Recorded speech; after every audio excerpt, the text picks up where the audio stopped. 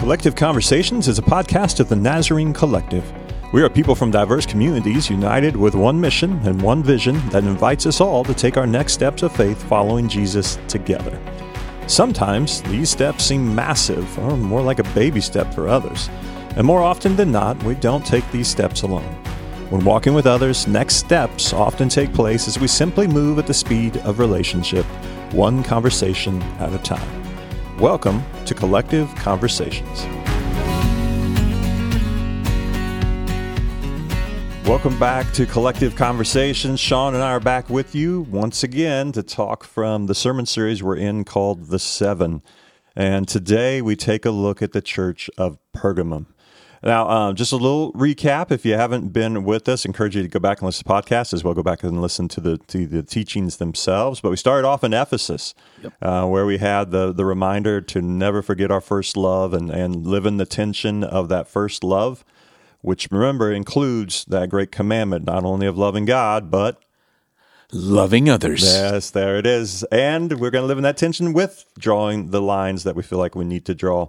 Then as we moved on forward, we talked about consumerism and just the impact that could negatively have on us as followers, learn from that teaching. And then with Pergamum, we talked about compromise and just the reality of needing to acknowledge that can sneak into our lives, can sneak into a church, and what it means to truly repent. Just encourage you to go back, listen to all those teachings so far. We feel like it's just been a good time of us as a church walking through some scripture together, and just have been seeing some cool stuff happening in the services. It's been fun. It has been good for us to kind of dive in and take these approaches of we're not trying to tell you what to think, just to have you open your mind to truth and to discover what the Holy Spirit is laying in your life and for our understanding. And it's just been powerful. It's been very, very powerful. I would agree. Today, before we get into the end times discussion, I know some of you, that's what you're waiting for. The rapture. We're going to talk about the rapture. But before we do that, we want to go back to a little bit from the Pergamum letter and that message that was for them. And a couple of things I talked a little bit in most of the services. Every now and then, if you haven't figured out, sometimes when I preach, not every service is exactly like the other ones. But one thing I talked about was when we look in particular into that letter, it talks about, there are a few things that were just crazy that we tried to understand. This hidden manna, the white stones with your name being written on it, a name that only you and God would understand. But in particular, I promised to talk about the hidden manna. And what I need you to do is think Indiana Jones for a minute here.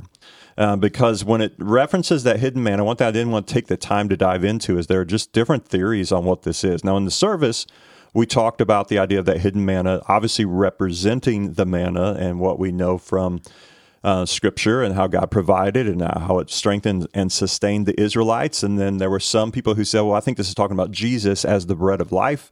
And so people approached it that way. Others thinking it was the Word, and that through God's Word, there are the beautiful hidden truths that only believers are going to desire to comprehend. But some people have said that the reason it was hidden is connected to the Ark of the Covenant. Now, second century rabbis, and who's going to argue with a second century rabbi? Just Indiana Jones. That's true. They believe Josiah, when he was the king of Judah, he said, we're going to bury and hide the ark, the jar of manna, the jar of holy anointing oil, the rod of Aaron, all this stuff. We're going to make it be hidden that way. So that is where some people believe that was the reference that Jesus was giving there. And now you see why I didn't want to do that on a Sunday morning in a service. That makes perfect sense. Keith, that was wisdom. That was wisdom rising to the top. Perhaps. All right. So I did want to hit on, though, I want to go back to one of the first verses we talked about, because when we talked about this church, now I'm going to read out Revelation chapter 2. It's verses 12 and 13. It was just the beginning of the section of that message to them. So these are the words of him who has the sharp double-edged sword. I know where you live, where Satan has his throne, yet you remain, and hear that word remain, true to my name. You did not renounce your faith in me, not even in the days of Antipas, my faithful witness, who was put to death in your city where Satan lives. Now, beyond making my reference to Saturday Night Live and talking about the church lady, more importantly, I hope that you will hear this word remain. because as we spoke about it, how it was awesome. These people didn't renounce their faith, even when they saw somebody die for their faith, that they were remaining true to his name.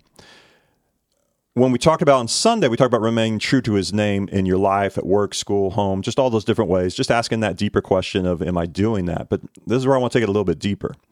When you think of that word remains, he's commending them for not running and hiding.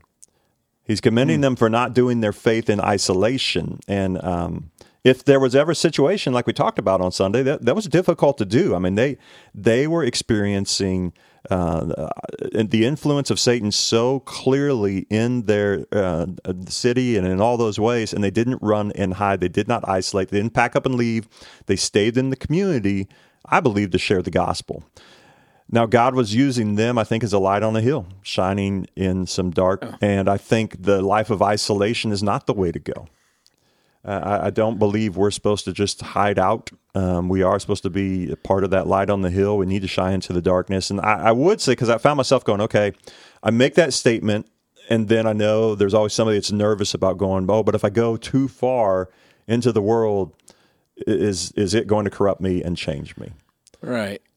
And I could see that, but there's the isolation and insulation kind of leads to starvation. Mm-hmm. You know, we have to be with the people and believing and trusting that God is still in control and still in charge, and He's faithful in our life, and He's not called us to isolate and insulate. That we've got to keep moving. And I can think for myself. When I go, I'm going to use a broad term of go into the world, but when I am out surrounded with those who don't know Christ, aren't walking with Him, or even into some places that I would go that are, you could argue, man, that is under an influence that is not of God.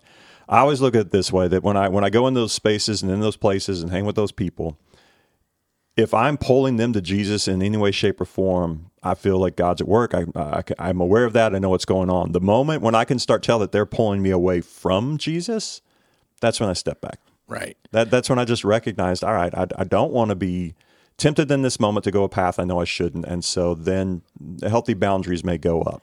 Well, you have to have some boundaries and some alarms that go off, right? Like if you start going down a path that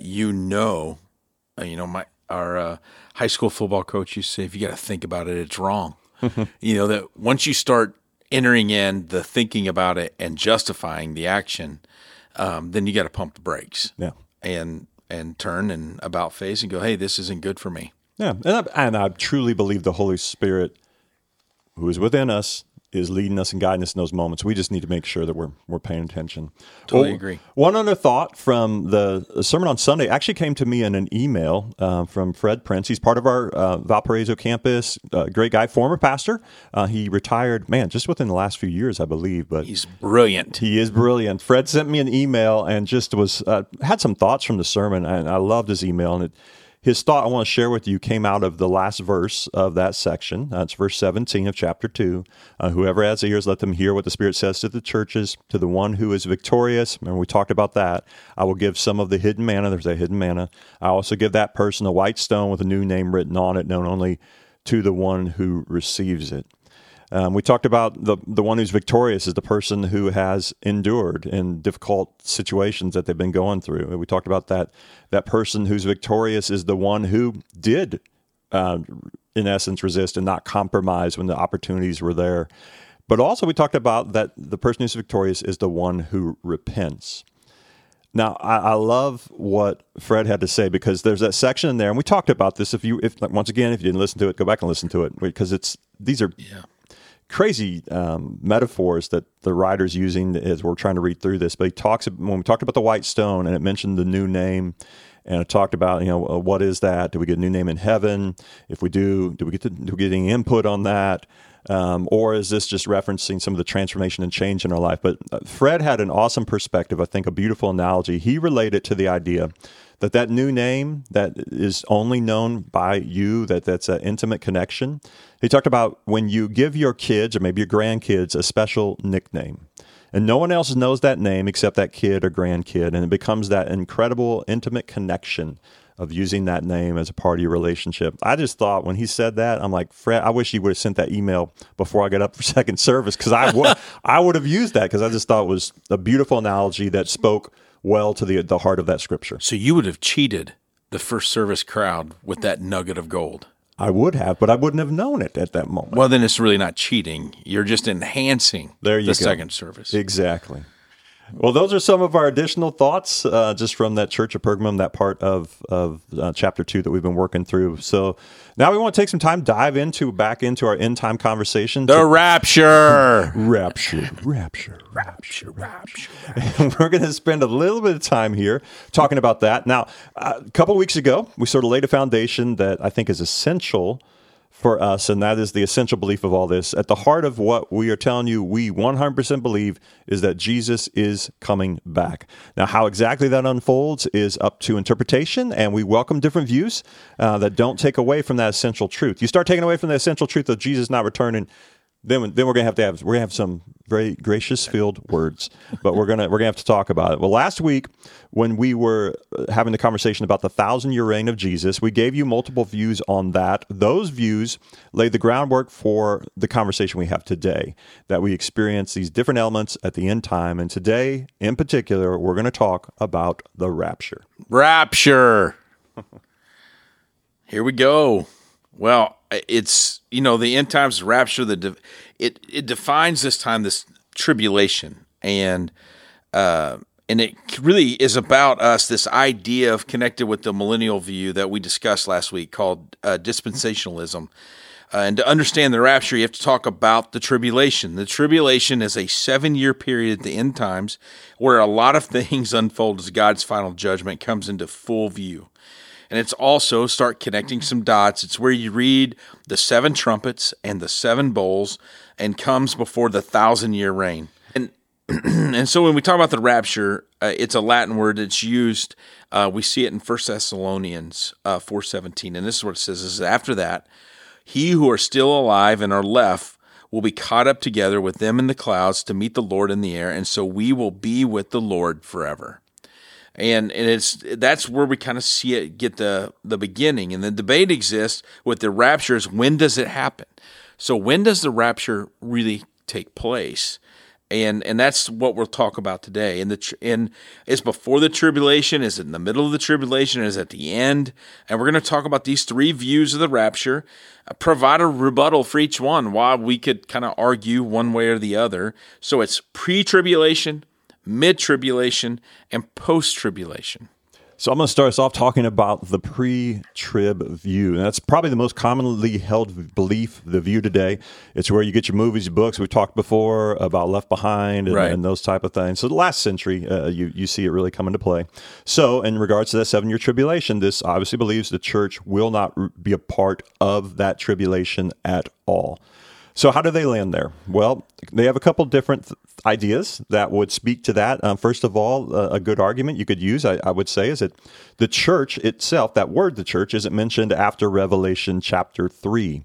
And so they would this view would break Jesus' coming, sort of second coming, his return, into 2 stages. Stage 1 is where Jesus meets his followers in the air. And that, once again, we go back to 1 Thessalonians chapter 4. This is verses 13 to 18. Brothers and sisters, we do not want you to be uninformed about those who sleep in death, so that you will not grieve like the rest of mankind who have no hope. For we believe that Jesus died and rose again, and so we believe that God, hear this next part, that God will bring with Jesus those who have fallen asleep in him.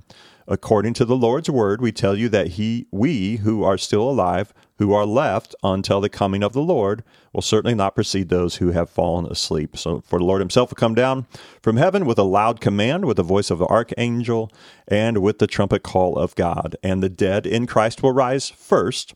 After that, we who are still alive and are left will be caught up together with them in the clouds to meet the Lord in the air. And so we will be with the Lord forever. So you're seeing some of those same verses, some of the same language there. Stage 2 thought then on Jesus' return. So remember the second coming, if you take this view, you've got sort of the thought of him coming twice. The first one, he's just coming in the air. This is floating up in the air, Jesus. He's not stepping foot on the planet. However, when he returns the second time, of the second time, Jesus returns with his followers to establish his kingdom. So when he returns with the church to establish, it's going to usher in that 1,000-year reign that we talked about last week.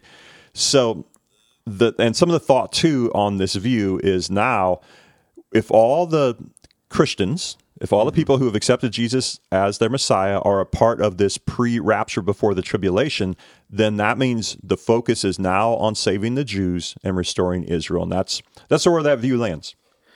Yeah, and clearly there's no book deal in this for us, right? I mean, clearly we're not. That's not going to happen. But you never know. We could just write it on our own and hope for the best. But the kind of the rebuttal is the argument against this pre-trib thought is it goes back to the 1 Thessalonians 4:17 verse that I read. The word for meeting here describes going to meet a dignitary and then accompanying them to the place from which they came out, which sounds more like Jesus returned to establish kingdom versus a rescue mission or a rescue of the tribulation. And Jesus really never mentions it. And the whole thought that we wouldn't be a part of the suffering is hard to really get your arms around when one of, in Luke, when he says, you got to deny yourself, pick up your cross and follow me, which pick up your cross is not easy peasy. No. Right. So, and then he goes on to say, in John 17:15, my prayer is not that you take them out of the world, but that you protect them from the evil one. And so it's hard to imagine. It's hard for me to imagine that it's our get out of jail free card. Mm-hmm. That's part of the rebuttal. That yeah, the world's about to get really bad, but Jesus' rapture is we're going to be safe. Now, personally, if we're alive when that happens, I hope it's right. I don't want to be here for that. That sounds terrible, but I can't justify it. So that's the rebuttal part. And the best part is I can argue for and against all of these. Exactly. Yep. So we're not here to tell you what to think. We're just laying the table, and you can decide for yourself as followers of Jesus what you want to go with. So the mid-trib view really is this middle of the tribulation. So at the 3.5-year mark, where believers will experience the first 3.5 years. The first half is more of natural events, experiencing Satan's fury, the Antichrist persecution, but not God's wrath. And when we read of the trumpets, the first 3.5 years would include 6 of the trumpets. And since God's wrath isn't for the church, that is why they exit. And Matthew 24:22 says, if those days had not been cut short, no one would survive, but for the sake of the elect, those days will be shortened. And we see Paul say in 2 Thessalonians 2:3, don't let anyone deceive you in any way, for that day will not come until the rebellion occurs and the man of lawlessness is revealed and the man doomed to destruction. And we can look at the words of Daniel when we see some scripture supporting the mid-trib. Daniel 7:25, he will speak against the Most High and oppress his holy people and try to change the set times and the laws. The holy people will be delivered into his hands for a time, times and a half a time. The scripture indicates that the Antichrist will have power over the saints for 3.5 years, and time and a half is 3.5 years.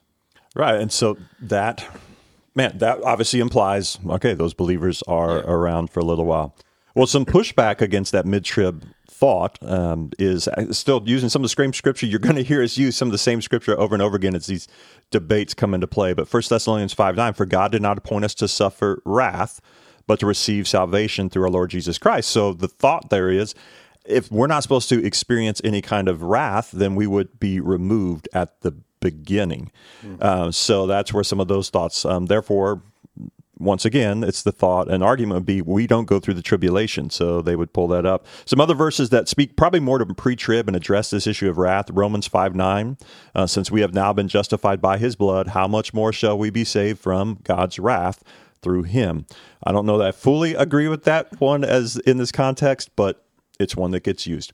And I'm supposed to be given the rebuttal, so I can't argue with my own argument in the time. Well, that would just be weird. I would fail speech class. Yeah, they would not be happy with nope. it. I feel like we're failing speech class anyway, so go with it. A long time ago. 1 Thessalonians 1:10 says, and to wait Okay, and to wait for his Son from heaven, whom he raised from the dead, Jesus, who rescues us once again from the coming wrath. Revelations 3:10, since you have kept my commands to endure patiently, and this is a big one to go against the idea of having to go through anything, I will also keep you from the hour of trial that's going to come on the whole world to test the inhabitants of the earth. So, as you can see, both sides of the coin there on the mid, on where people would land. Okay, the post-trib view is obviously pretty simple. It's just the thought that the rapture doesn't take place till after the tribulation. Revelation chapter 7, we'll start in verse 9. Just take a look at a few verses here. But after this I looked, and there before me was a great multitude that no one could count, from every nation, tribe, people, and language, standing before the throne and before the Lamb. They were wearing white robes and were holding palm branches in their hands. And they cried out in a loud voice, "Salvation belongs to our God who sits on the throne and to the Lamb." Then one of the elders asked, "These in white robes, who are they? Where did they come from?" I answered, "Sir, you know." And he said, "These are they who have come out of the great tribulation. They've washed their robes and made them white in the blood of the Lamb." Well, if you come out of the great tribulation, that sure sounds like you had to go through it. And this is the view held by the early church.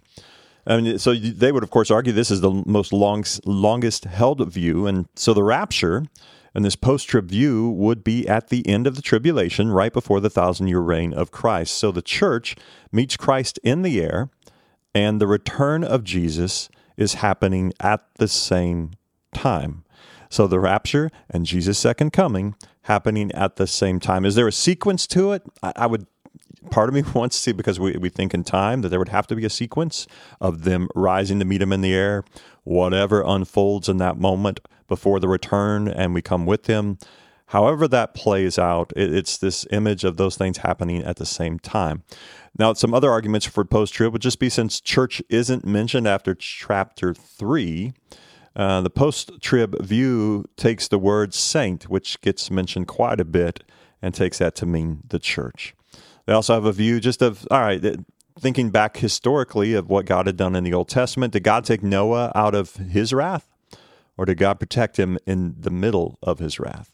Because we know Noah had to endure the flood. And then you think of the Israelites. Did God take Israel out of Egypt during the 10 plagues, or did God protect Israel in Egypt as the plagues intensified? So just some quick thoughts on that post-trib view. The post-trib rebuttal really is, wouldn't God protect his people from the punishment of those who reject him? And you know, that's a question, like, where is our safety in following him? And then back to the thought that Revelation 4 through 21, you don't see the church mentioned in the tribulation. The church isn't mentioned. And the church and saints, the Greek word there is different. So they're just not the same. So it may be talking about different groups of people or entities. And then you go through and you look at the different verses that we've already mentioned, Romans 5:9 and 1 Thessalonians 1:10 and Revelation 3:10. These verses make us question this view versus pre-trib when talking of God's wrath. And I think one of the things that we have to be really careful of is that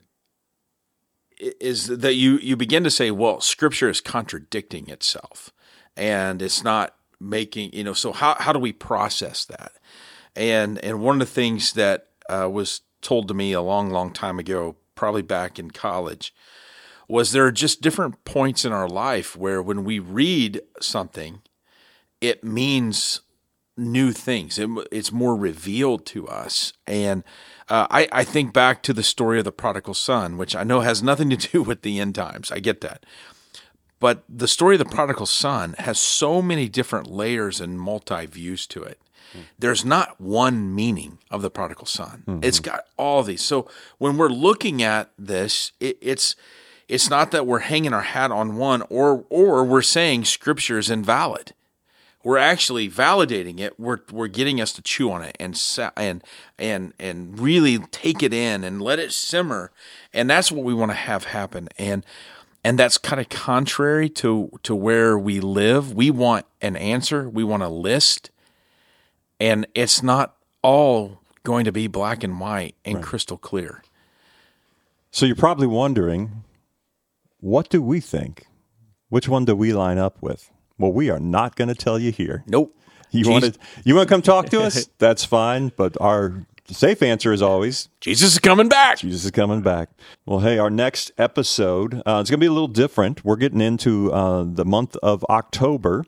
And when we get into that month, we're going to be beginning a new series here on the podcast where we're going to be talking about pilgrimage. And you're going to be hearing some stories and insights both into those who have gone on spiritual pilgrimages from VNC and some who have gone to the Holy Land. And then you'll find these Revelation churches, as we continue to unpack them and some of the end times thought, will be bonus episodes taking place in the next several weeks as well. Well, thank you so much for joining us, and we look forward to spending some time with you next week. We can't wait.